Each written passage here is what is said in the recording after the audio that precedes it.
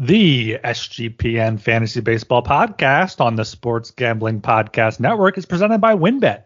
WynnBET is now live in Arizona, Colorado, Indiana, Louisiana, Michigan, New Jersey, New York, Tennessee, and Virginia. From boosted same-game parlays to live in-game odds, WynnBET has what you need to win. Sign up today, bet $100 and get a $100 free bet at sportsgamblingpodcast.com/WynnBET. That's sportsgamblingpodcast.com/WYNNBET. State restrictions apply. We're also brought to you by our mini helmet contest. The SGP mini helmets are now in the store, and we're giving one away for free. Just go to sportsgamblingpodcast.com/helmet. That's sportsgamblingpodcast.com/helmet. We're also brought to you by our college football playoff props contest. There's a $200 gift card to the winner, exclusively on the SGPN app.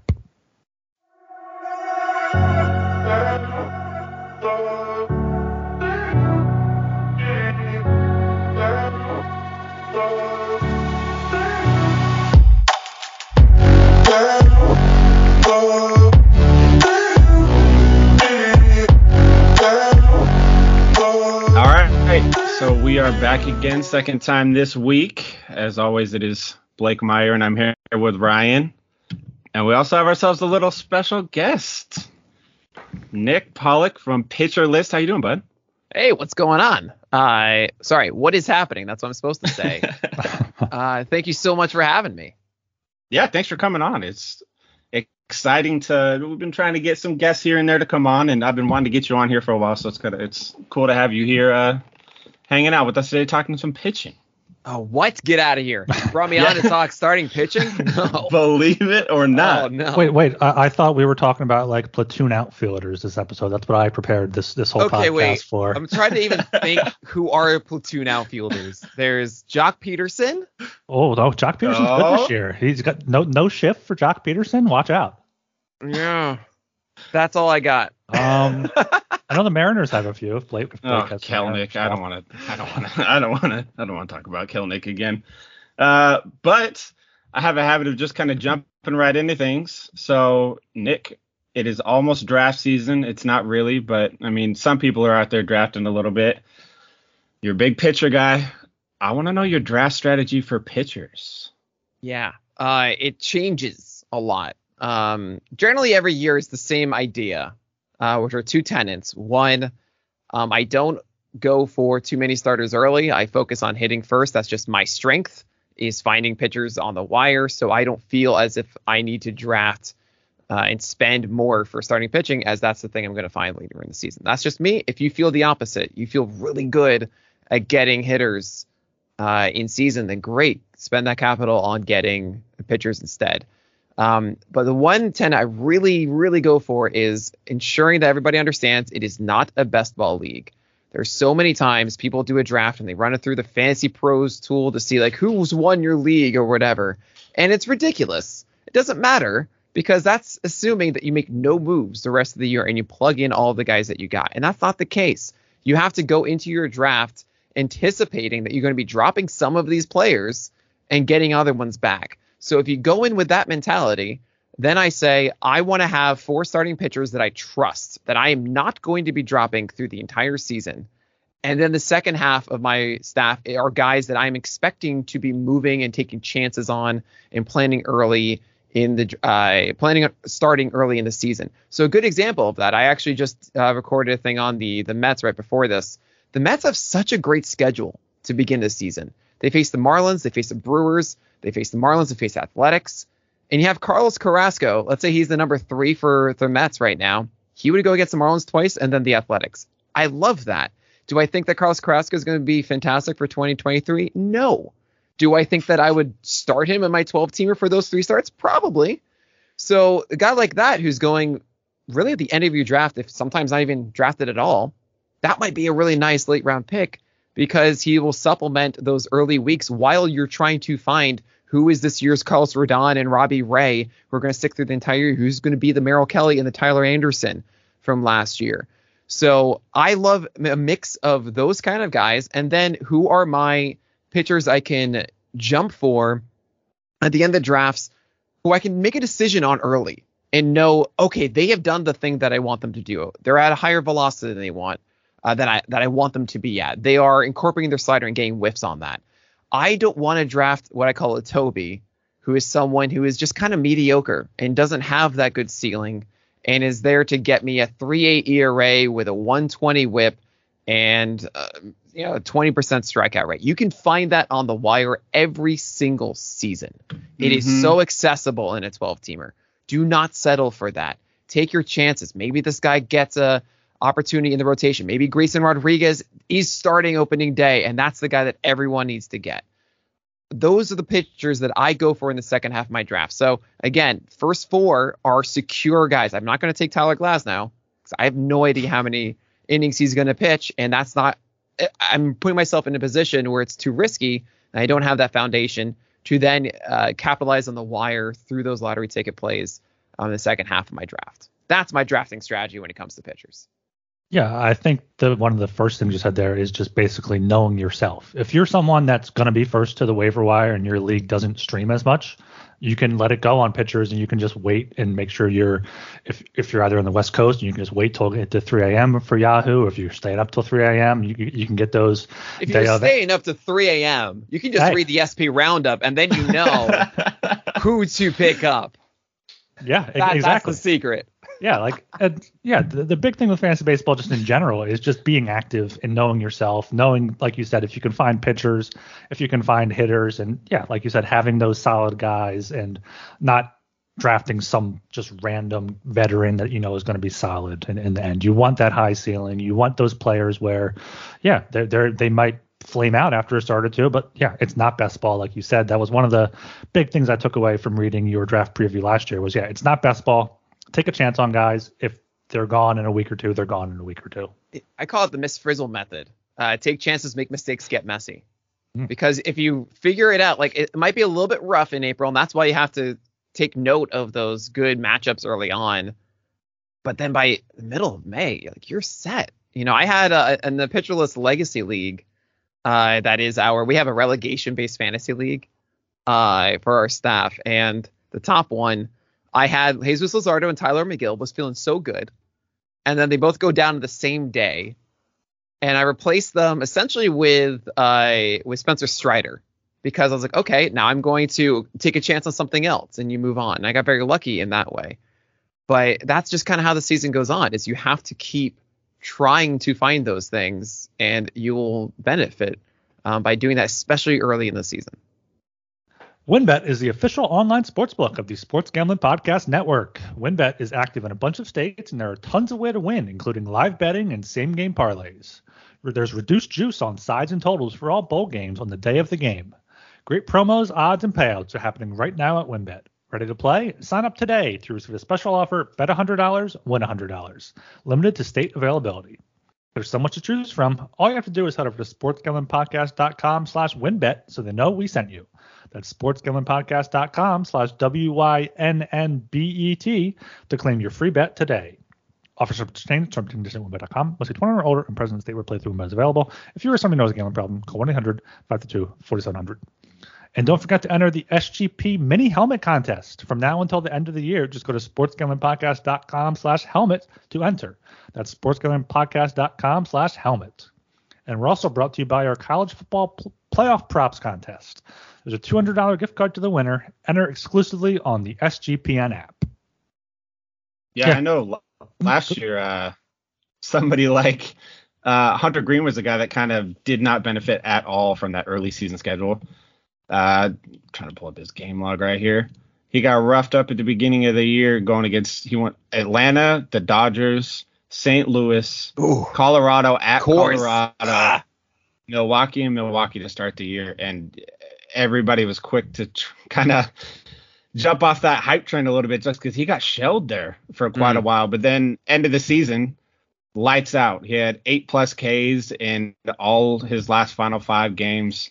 He only didn't qualify for the quality start one time. He's a guy that, especially like this year, I've been targeting a little bit. He's a little, 135 of his ADP or something like that in the NFBC ADP right now. So guys like that are guys that maybe I wouldn't draft at the beginning of the draft if they start out with such a rough schedule like that. But you can look to pick somebody like that up later on that has that super high ceiling that's going to be dominant. Right. It's and first of all, of course, ADP is weird, as you know, right now with NFBC. That's a lot of 15 teamers. They have the gladiator stuff that is 12, but you have to start everybody, and it's a different strategy. I have no idea where Hunter Green's ADP is going to land. I honestly think it's going to be higher than 135 by the end of it. I did another mock draft last night. We're testing out an Excel war room tool, and we got some really good feedback for it. So we had a lot of people do it, and I got my second full mock draft of the year. And one thing I actually noticed was that pitching got pushed way down. Really? I was able to get Joe Ryan and Pablo Lopez as my number 5 and number 6. And as someone that waits, that was unbelievable. I'm so excited. Wow. And I also saw, I think, Hunter Green go about the 10th or 11th round of that one. That seems right to me. Yeah. I was out on Hunter Green the entire season last year because I thought he was just a violent thrower, not a pitcher, which was true until the second half. Those final 6 games of the year where he allowed a total of 4 earned runs. He did face the Miami Marlins twice and the Cardinals, Brewers, Pirates, Cubs. Yes, but the four-seamer is located up. It wasn't located down. His four-seamer gets crushed when it's down and then dominates when it's up. And it looked like it kind of looks like Spencer Strider and Christian Javier. Fastball that's hard and effective up in the zone, and a slider that works down. I wonder if Hunter Green actually tweaked something that will stick through the offseason for that upstairs command. But if it does, he is Spencer Strider, essentially. I mean, that's really what he is capable of if he's able to locate upstairs like that. Each of those games, his final 5, as you mentioned, came with at least 8 strikeouts and a total of 7 walks, but 2 of those games were 3 each. I mean, he showcased 11 strikeouts, 0 walks, and 6 innings against the Cardinals. It's there. So I really like Hunter Green. It's a little risky. There are some safer guys you can go with instead of, I really like Joe Ryan as someone who good ratios, could go for a long volume, is developing a slider too. He could be better than he was last year. Really good foundation with the fastball. But man, is Hunter Green fun, and fun is cool. Fun is like why we play it. Yeah, sure. You want to be like, no, I want to get my little boring guy that I don't really care about when he pitches, but I do a little bit better. Or you could just go out like Frank the Tank and be like, so I come out guns blazing, and anyways, I start blasting. There it is. That's what I'm looking for. So Hunter Green is certainly one of those. I'm trying to figure out where he actually fits on my rankings, because actually right now I had him at 60-61 because I had him. I didn't really believe the second half stuff, but then I looked more into about the locations and everything, and now I need to bring him like to 40. But there's so many fun ones. Like, do I want Nick Lodolo or Hunter Green? I don't know. I honestly don't know. I was just about to bring up Nick Lodolo because I think Blake and I talked about this probably several episodes ago now, but like just because I remember talking about Hunter Green's game log towards the end of the year and just looking at Nick Lodolo and like I bet their strikeout props, but I mean he pitched against the Cubs, Brewers, Red Sox, Pirates, Brewers again, Rockies, so not great opponents, but I mean he got 11 strikeouts, only allowed more than 3 earned runs in 3 of his 19 starts, and Fantasy Pros, their consensus rankings right now has him back to back 40th and 41st best starting pitchers. So you know what, if you're in a league where people aren't going to take a chance on those guys, maybe try grabbing them both, maybe a wraparound spot, get them both and hope 1 hits, and if 2 hit, you're off to the races. Yeah. Oh man. I mean, 21% swing strike rate on Lodolo's breaking ball is good, to say the least.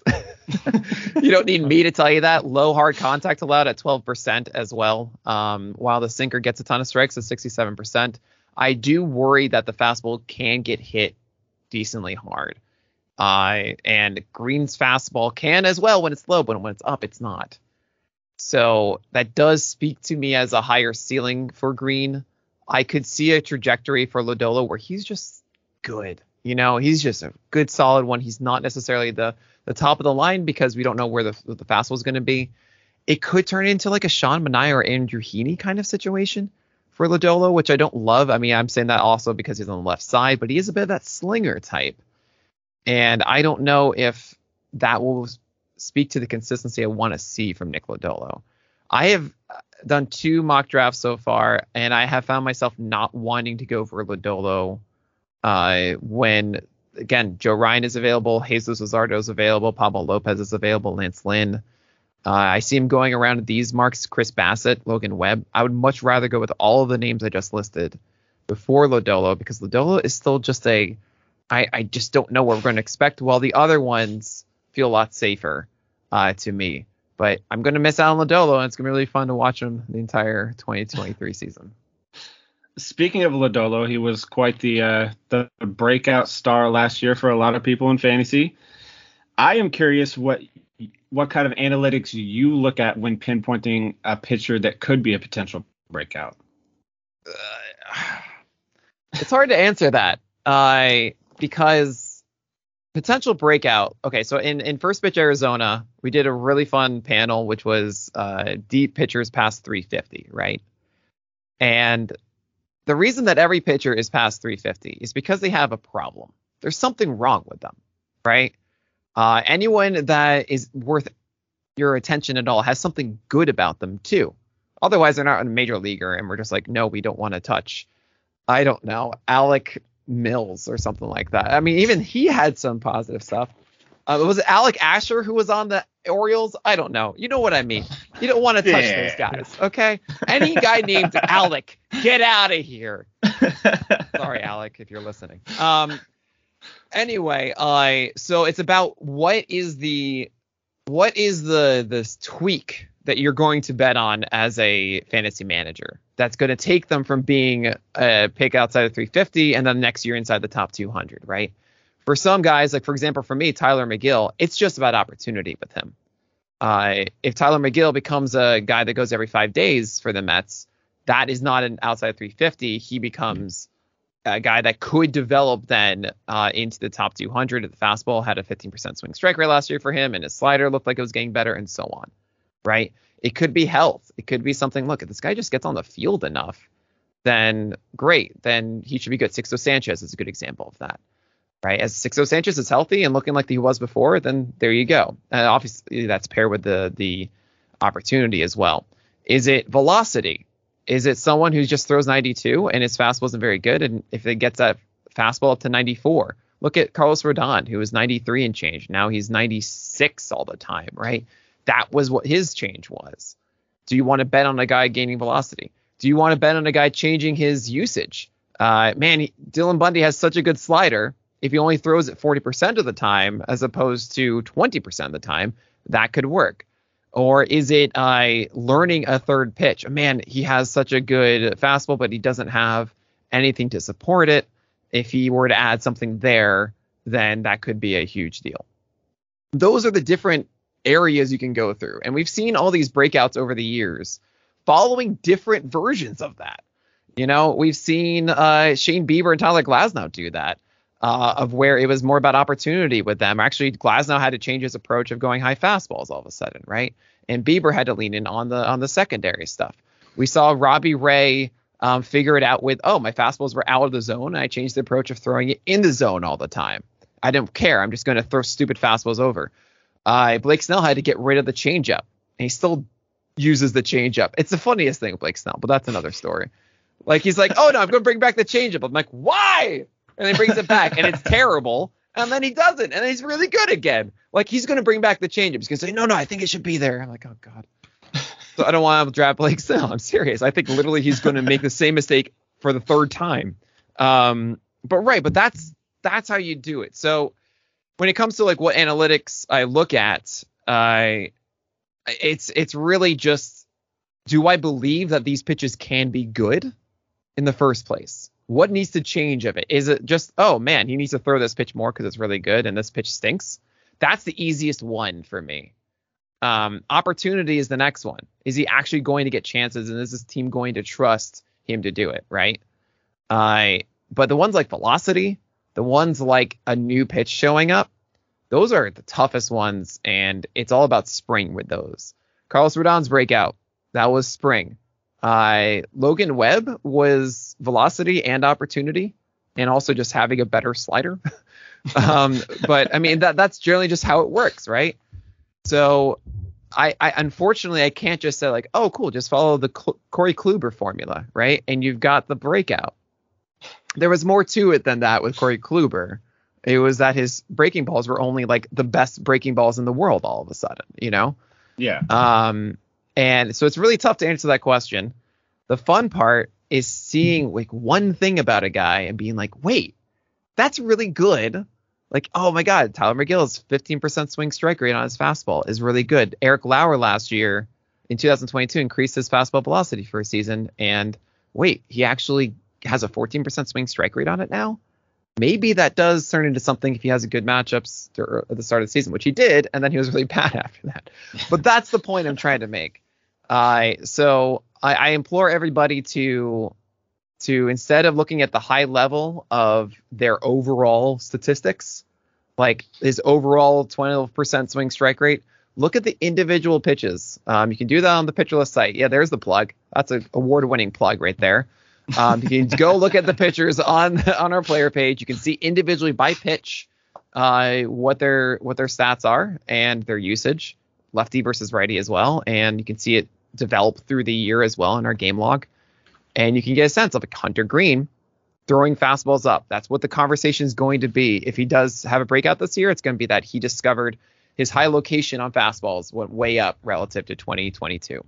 And that's what it hopefully is. And that's a kind of a believable breakout. So there's your answer. I hope hope you got something out of that. Yeah, no, that's great. That's why I love like having you on, because you just break down the pitching with just something as simple as Hunter Green throwing more high fastballs and just the pitch repertoire. And as you were plugging that, I was looking at it because I was trying to find some post 350 after 350 starters I would look at. But Josiah Gray was a guy that. Oh God.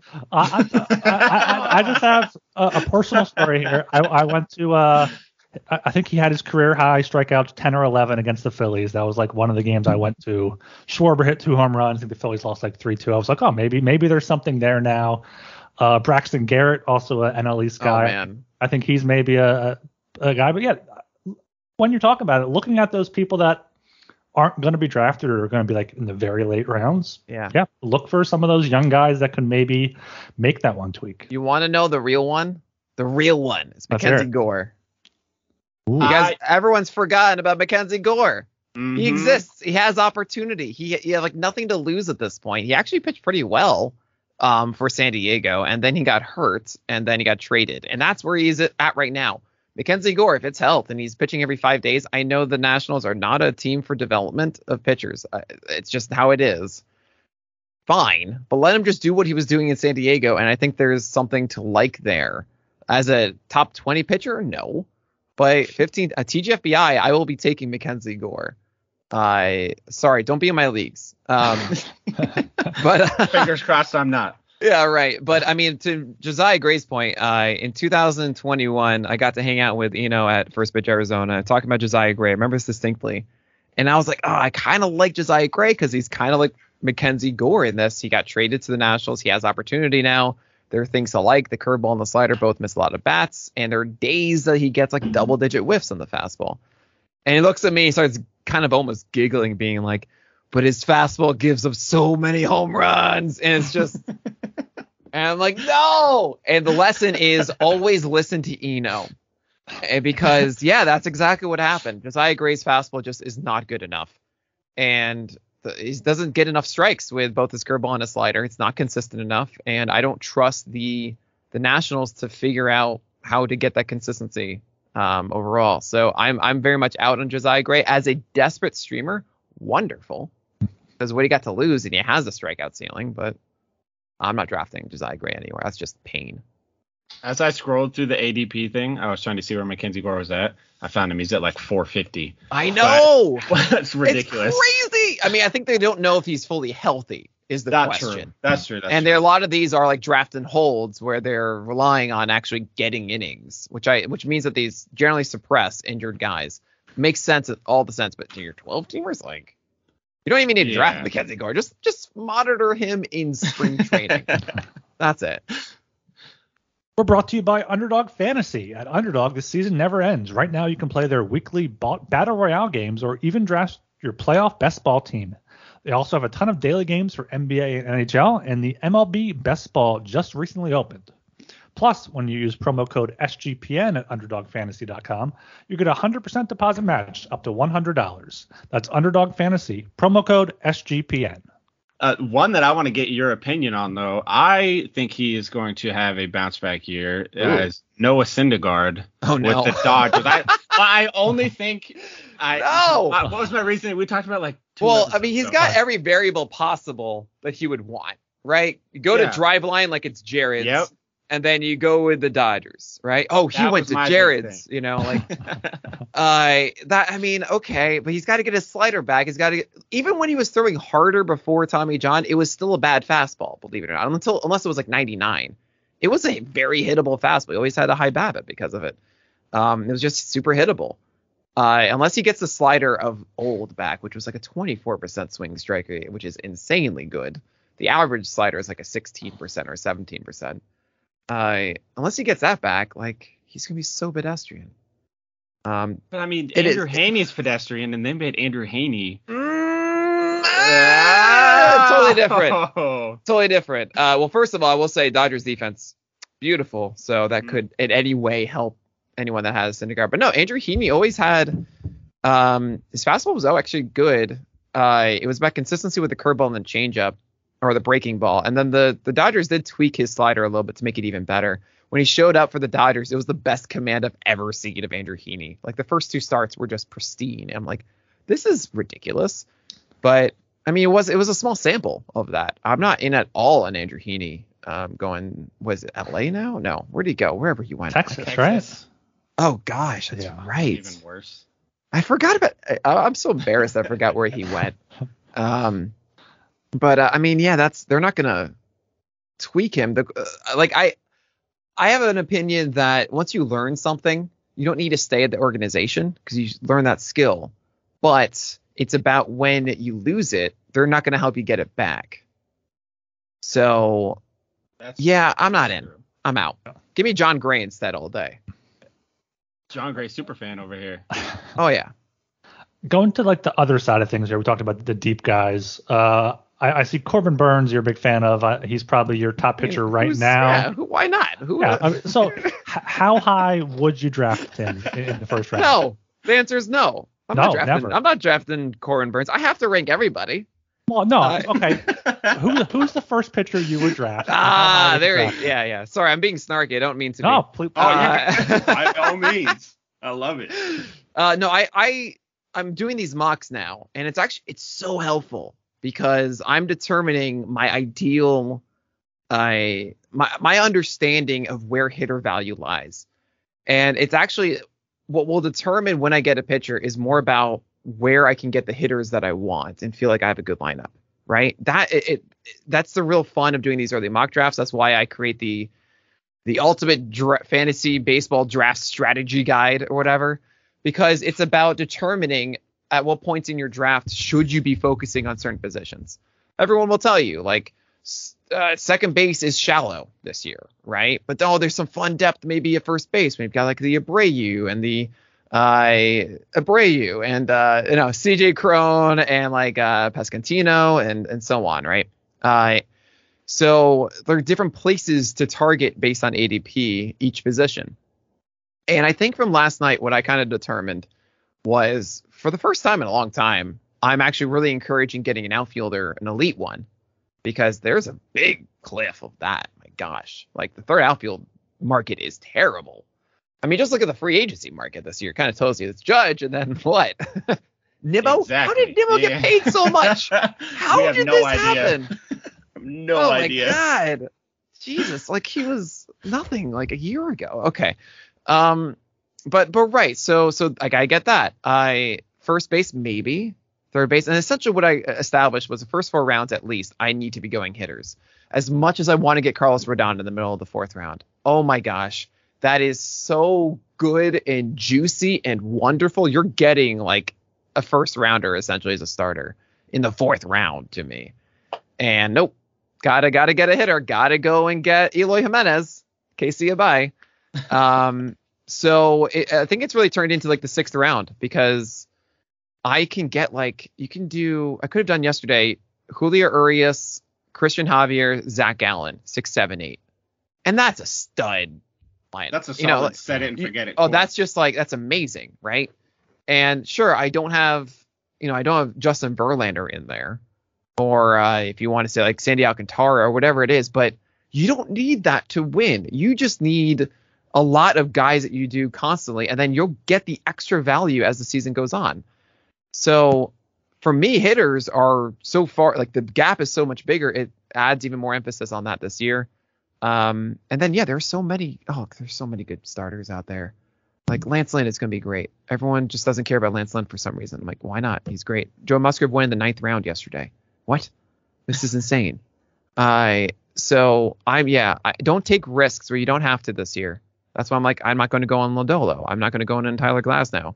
You can bank. Alek Manoah in the 7th is just sure. This is amazing. He should be better this year. His sinker was a little off last year, and slider is going to get better. And stuff like that, where it's so great. So I'm gonna focus on hitting. I just got to figure out which hitters to do, and that's the hardest problem for me. Is I got to really sit down and figure that out. I mean, yeah, you have pitcherlist.com. You don't have hitterlist.com. I do, but fortunately, we have like 100 staffers, and I joke that they do everything else except starting pitching because I don't want to do it, right? So we've got some really smart people here. Yeah, that's a good point though, about the outfielders, because like you look at like even like the 20th outfielder here on Fantasy Pros is Tommy Edman, 15 is Luis Garcia. Like this, it's just. Oh yeah, not to mention most of we found that the most common fantasy baseball league is a 5x5 head-to-head categories, right? It's just by far that's what the majority plays. You can say whatever you want about that's not a good league. It should have quality starts, all that stuff. I'm not necessarily disagreeing, but I will adhere to whatever strategies I'm talking about to that. And in the 5x5 head-to-head categories, average and stolen bases are way lower on the priority than runs, home runs, and RBI. It's just how it is week to week. The difference between winning or losing that is just so weird because let's say you get 25 stolen bases in a year, that's 1 a week, and it's just okay. Average, if you think about me having a 270 average and you 260, that's literally a 27% chance versus a 26% chance of a hit. It's like 1 hit difference on a weekly basis can change it, and that's mind blowing, right? So instead of getting too bogged down in that, I focus on if I have more home runs, RBI runs are more steady and consistent. So a guy like Tommy Edman is going to be pushed up because he has 15 stolen bases or whatever it is, and like I don't care. So I mean that's kind of what happens. I think also with outfielders too is that there are these extra value guys of that, and I'm like, you know what? I'm just going to get Stanton. I'm getting Stanton everywhere. I'm just like, sure, he's give me that. He's pretty low down the boards too. It's amazing. I got him in like the 10th round yesterday or something. I'm like, yes, great. I got my second outfielder. I had to take Teoscar Hernandez in the 4th or 5th. I'm like, I don't like this. I got to not do this. I like that. You like it? I mean, I'm a Mariners fan. I have to like it whether I want to or not. Yeah, there you go. He's leaving a better situation, and he had a down year. And did he have a down year? He had a down year, right? He started out slow. He hit like 290 in the second half last year. That's good. Like he picked it up. He was okay. He was like, I was looking it up the other day. He was like, I just told you I don't care about average though. You can't give me 290. No, he had like he was like 6th in outfield WRC plus for the second half of the year, like 6th best outfielder. It was like his WRC plus was like 151 or something like that. So like, he showed some signs of life. He's somebody that I don't know if I would take as like my first outfielder, but maybe like 2nd or 3rd wouldn't be that bad. But yeah, he's not. I have to like him. I have no choice. Go Mariners. I mean, I hope he does great. I hope he does too. By the way, I wish you were wearing that Ohtani shirt that you had on last time. Oh, that thing was incredible. I half expected you to show up in it. That thing. That's funny. Incredible. A wonderful Twitch streamer, AOC, sent me I think it was like one of the days at Angels Park or whatever it's called, Angel Stadium. I don't know. I've never been there. He sent me like the giveaway for Shohei Ohtani, which is just Shohei's face on a shirt, like many times. The whole texture is just Ohtani's face. And it's one of my favorite shirts. That's amazing. I feel very lucky. I know. I don't deserve it. Back to pitchers, though. Yes, thank you. Oh my gosh. I know you were just loving the hitter talk there, but okay, so I need the help. I'll be honest. we got you. That's hitters is kind of our thing over here. There we go.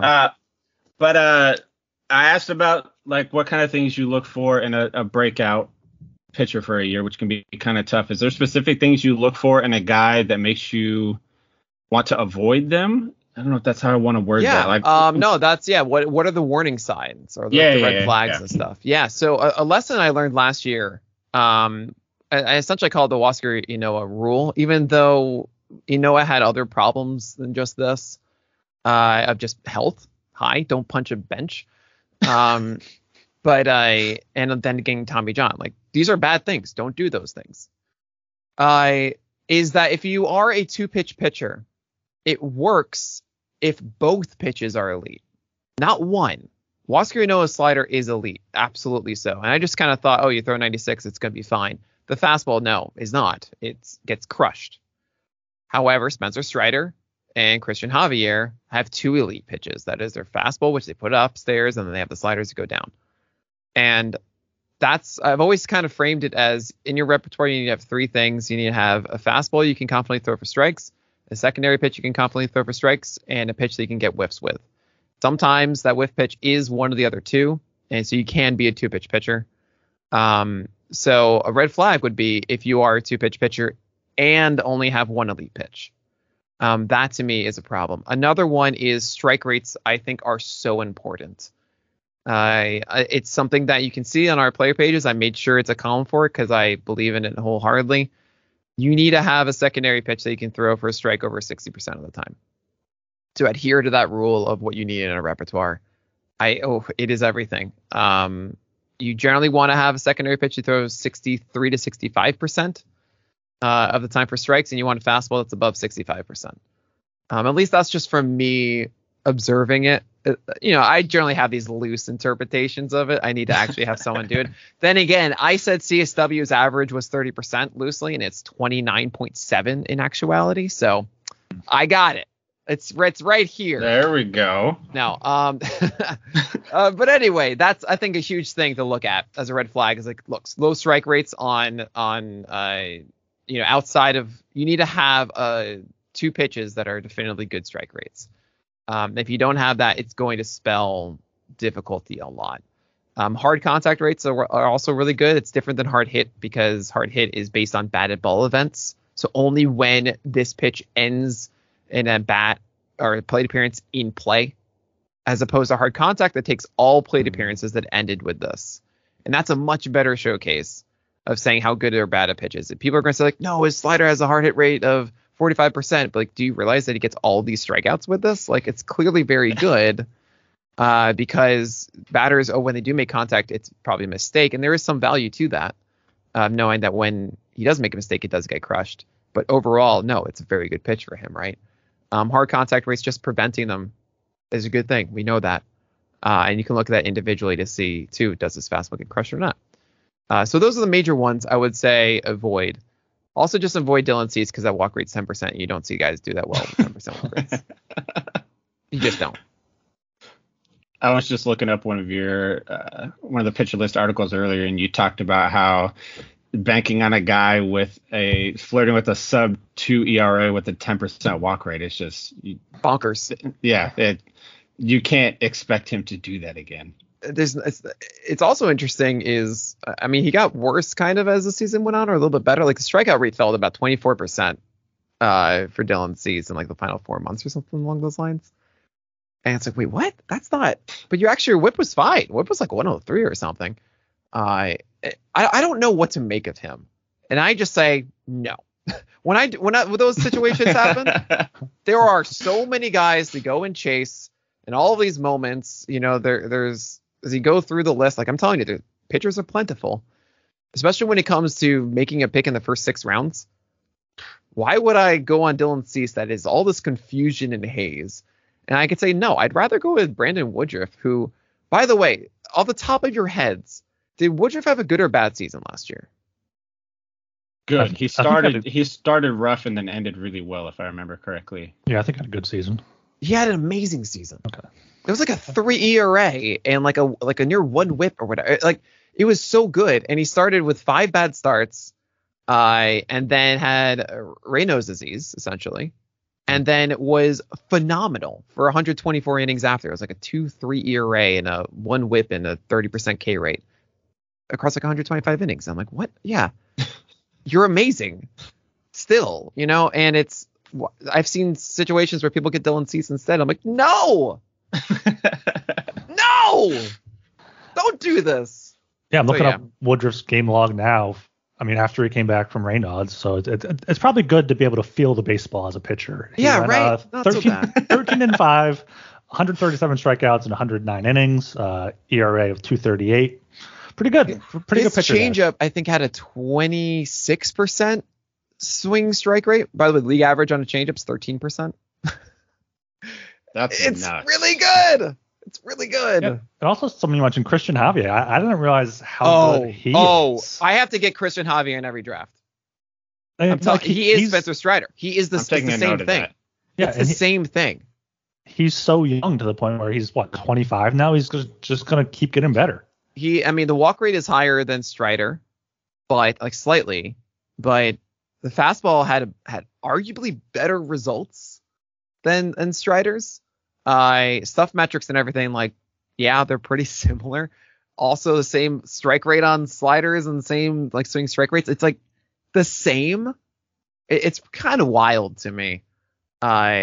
So there's something also to be said about the high velocity of Strider to get his results that speaks more to injury than Javier's. Because it's a slower thing, but I don't know how much I buy all of that. But still, it's a little there's a little guy in my head knocking. Yo, listen to me, Nick. And you can get him a couple rounds later. So I'm like, all right, I'll just circle in Christian Javier as my SB2. Yeah, I'm excited to do some mock drafts after hearing you talk all about this. Yeah, right. I know this is the fun. Kicking my strategies down. I mean, I do them once a week, I believe, starting in February. I then try and do different ones. We've done Wheel of Doom mock drafts before, where I have to pick 2 pitchers to start the draft or something like that. Yeah, it's you guys are the worst. You spin it, and I have to pick a guy whose ADP is after 250 in the first 10 rounds or something like that. Yeah, but you know what? You make it work. It's fun. Yeah. But yeah, I can't wait to get back into it. And the reason I do all of those is then by the time I write that draft article, I'm I've got it down. I know the flow of it, what I like, what I don't like, that kind of thing. Myself with mock drafting, I don't take it seriously as I would with my big money league. Right, and then after I do my big money league draft, I'm I could have done so many things different. So hopefully this year, maybe Blake and I'll do some mock drafts live on the podcast. Yeah, get some content, get some stuff going there. Yeah, I'm really lucky that I can do these mock drafts with the staff, and the staff will respect they will. It's not just some rando or something who can just disappear. Yeah. No, your name is on this now. Yeah. So I am posting this to Twitter so everybody can see what you picked. We might open it up. It might be really fun to just kind of do an open call on Twitter, being all right, are you someone in the industry that wants to do this for your own stuff? Great, come on down. We'll host some and stuff like that. It's so important. It kind of there goes 2.5 hours of my day or whatever. But also you feel so much better at the end. I mean, you can also do it 20 rounds or something if you really want. The last 3 are whatever. Mm-hmm. It's done by the 18th. So are there any other must grab guys for you that you haven't mentioned yet on the podcast for our listeners here? Yeah, I find myself gravitating towards Joe Ryan. Or must avoids also. Let me look at this really quickly of last night, right? Because I think that would be the most helpful thing I can do at the moment. I'm just saying, all right, these are the guys from yesterday that I just found myself just enamored beyond belief, right? So let's see what we got here.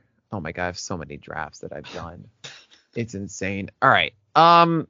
Christian Javier, as I mentioned, absolutely. I love Carlos Rodon in the middle of the 4th. I was able to get Nola in the 5th of my first mock, and that felt like a steal. Luis Castillo is someone that I'm seeing a lot go in the 6th. And yes, he's much better as a Mariner. Slider and 4-seamer, incredible. He didn't even have his changeup working last year, and that was really good. I'm seeing a lot of love for George Kirby. Speaking of Mariners, I'm cool with it. I'll accept that. I think that, so for example, last night, George Kirby went in the middle of the 9th round. And I don't really see a difference between him and, say, Lance Lynn, who went in the 11th. Or really Chris Bassett in the 12th. I mean, I will say the ceiling is higher for Kirby than Bassett. But it's not such a big gap, while like Joe Musgrove went in the beginning of the 9th round. And that's just insane to me. But other ones that I'm seeing, I'm like, oh, yeah, that was good. I want to get Grayson Rodriguez in the 15th. I want to do that. Absolutely. He's going to be the starter. He's going to be the ace for the Orioles out of the gate. I would be shocked, honestly, if not at this point. And yeah, everyone's going to want him. He's going to float up to like the 12th round or 11th round. I guarantee it. Yeah. Especially in those later rounds, some people are kind of like in just phone it in mode, and that's when you can get the steals. Yeah. I mean, Kenta Maeda, Bailey Ober, Mike Soroka, and Sixto Sanchez were like my last 4 picks. And it's like that's your game. Especially if you're drafting now, you see it in spring. Like you don't even need to have them on opening day. You just see how spring goes. Kenta Maeda looks like Kenta Maeda. Great. Bailey Ober throwing high fastballs, down and away sliders. Great.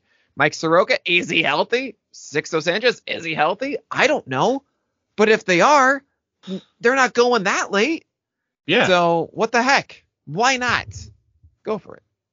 But yeah, I don't know. Those are really the ones I'd say for now.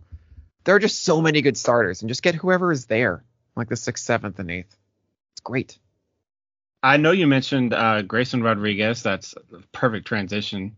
Oh yeah, kind of the last little thing that I have. So I'm one of the lucky people that gets to do a weekly AMA on the Fantasy Baseball subreddit. Oh yeah, awesome. I did it last week, just kind of like I know Scott Chu does it for you guys. A lot of them stopped during the off season. I kind of did one last week just because they'd been busy and I was bored. Yeah. So why not fire up the AMA? One question that I got asked, we didn't get to it on the last episode, so it's perfect that you're here because I'm curious of your answer. I got asked, this person can keep only 2 of these. Oh, man. It'd be keep for this year, and then if they keep them after this year, I'm assuming it's an auction draft. They said they can keep them after this year as well, but their value goes up by $5 every year that they keep them. Sure. Tristan McKenzie, Hunter Green, Grayson Rodriguez. Are they same, all like $1 or whatever? Yeah, I'm assuming. Okay. Oh, boy. First and foremost, I'm going to tell you right now, for every Dynasty League, I am so hyper-focused on now. I think everybody puts too much on an emphasis. Everybody's such a generalized term, but a lot of people put emphasis on like 5-8 years. They're so young. I'll have them for a decade, whatever it is. You don't know if the league's going to exist in a decade. Just win now. People put so much emphasis on it. Are you putting out a great team this year? Awesome. Do you have a prospect that you're really excited about? There will be a new one next year. Just keep on moving it. Things change all the time. No one cared about Nestor Cortez 2 years ago. What do you know? Now Nestor Cortez is a thing. There's new stuff like this all the time. So focus on the now as much as you can. So really a 3-year window, 2 years, honestly. So in that case, I will say Tristan McKenzie. I like him the most of the 3 of them right now. I don't think that you need to chase Grayson Rodriguez or Hunter Green. You don't need to chase the home run when you have something like Tristan McKenzie here, who should be better than the other 2. So that's my take there. I understand the fun of Hunter Green. It could be a game-changing thing. Grayson Rodriguez looks like this incredible ace. You might be regretting that one. Tristan McKenzie's good. I still have worries about if the fastball command is good enough, but I actually think over time he just gets better because he should fill out. He's a really skinny guy, and I say that as a positive because he will not always be a skinny guy. That's just he's not going to go through his entire career like this. He's working out. He is on a program to improve on that. And as you fill out as a pitcher, you get more strength, not just in throwing harder. It's not really about that. It's actually about stability in your mechanics and being able to replicate more often and not fatigue as much. So that is a positive to me with Tristan McKenzie. I think that would mean that he should have better fastball command over time. The curveball, beautiful. It's a beautiful pitch, high swing strike rates. yeah, that should keep being good. Not necessarily as good as last year with the sub-3 ERA, but Tristan McKenzie, I think, is the safest of the crew. And I would just say, yeah, get the good one. I agree. And I was just looking up Tristan McKenzie. I love run values when I'm evaluating pitchers because it's kind of easy to see who has like a really dominant pitch. His four-seamer last year, -17 run value was excellent. But, man, his slider is like the complete opposite direction. Oh, slider is 11. annoying. Slider drives me nuts because it's so inconsistent. He'll like float that thing up and all of it all the time. But the curveball is fortunately really good. And when the slider is great, then like it's the best start ever. Run value is an interesting thing because it's purely results, right? And I've always been upset by that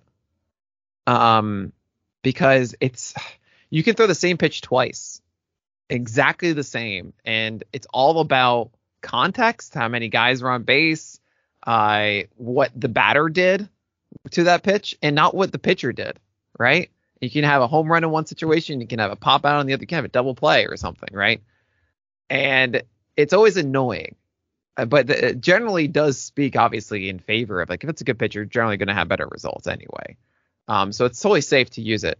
It's just hopefully in the near future, there'll be something that is a run value or a value for a pitch that is not based on the event, but more about the pitch itself.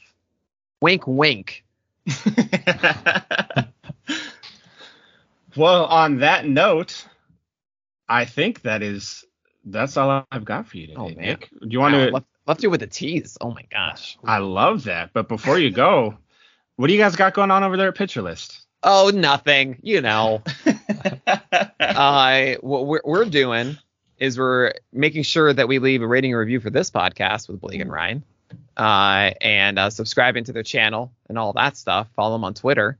If you're listening to this podcast, you're not doing that. What are you guys doing? You got to be doing it. But yeah, come on down to Pitcher List. We never go dark. I'll be releasing all of our rankings for PL8 when that launches February 7th. I have my Plus Pitch podcast that I'm going to be reviewing every single rotation through January. It's just a quick 15-minute listen, so look out for that. It starts, January 1st, I guess, this weekend. Oh my gosh, it's almost 2023. Oh no. But yeah, go check that out. I'm also streaming on Twitch at twitch.tv/pitcherlist. You can watch all the previous broadcasts while I watch pitching and show you my whole process. But yeah, check out the site. You're going to love it. Yeah, and you can also follow Nick on Twitter at PitcherList. Pretty straight to the point Twitter as well. Gotta do it. One day I'll tell you the story of how I used to be the Pitcher List, and that changed, fortunately. Streamlined it a little bit. Yeah, I figured it out. I got that handle, you know. Yeah. We'll have to have you back on at some point to go. Oh, I'd be honored. This was a wonderful time. Thank you so much for having me. Yeah, thanks for joining us here. It's been a great conversation. Yeah. Adios. All right, everybody. That was our end of 2022 episode. We had to get a very special guest on for this one, Mr. Nick Pollack at Pitcher List. Go ahead and go follow him. Also follow our Twitter as well at SGPN Fan Baseball. You can catch more quality content coming every single week as you have been. And like Nick said, make sure you give us that 5-star rating and give us a little review as well. We love those. We'll read them on the air for you. And yeah, I mean, that was such a fun episode. I'm speechless kind of. I mean, yeah, that was a great episode. Good to hear about those pitcher stuff, and it got me excited for some mock drafts and for some underdog best ball stuff. So hopefully in the coming weeks here, dead of the off season, we'll do some mock drafts, go over them, and get some of our takeaways from them. Yeah, that'll be so fun. Even just one mock draft at this point. I'm yearning. Just give me some fantasy baseball action, something. Yeah, we talk about it so much. Like I need an outlet for all of this info that I keep intaking nonstop to put it towards and just see what happens. Yeah, well, I mean, it's almost January now, shockingly. So pitchers and catchers will be here, and then that'll be March, and we'll be peak season here at the Fantasy Baseball Podcast. And on that note, I think that's how we're going to wrap up wrap up 2022. You can follow me on Twitter at Buhlockay, BuhHhlockaye. And I'm Ryan Gilbert. You can follow me on Twitter at rgilbertsop. And we will catch you guys next year. Peace.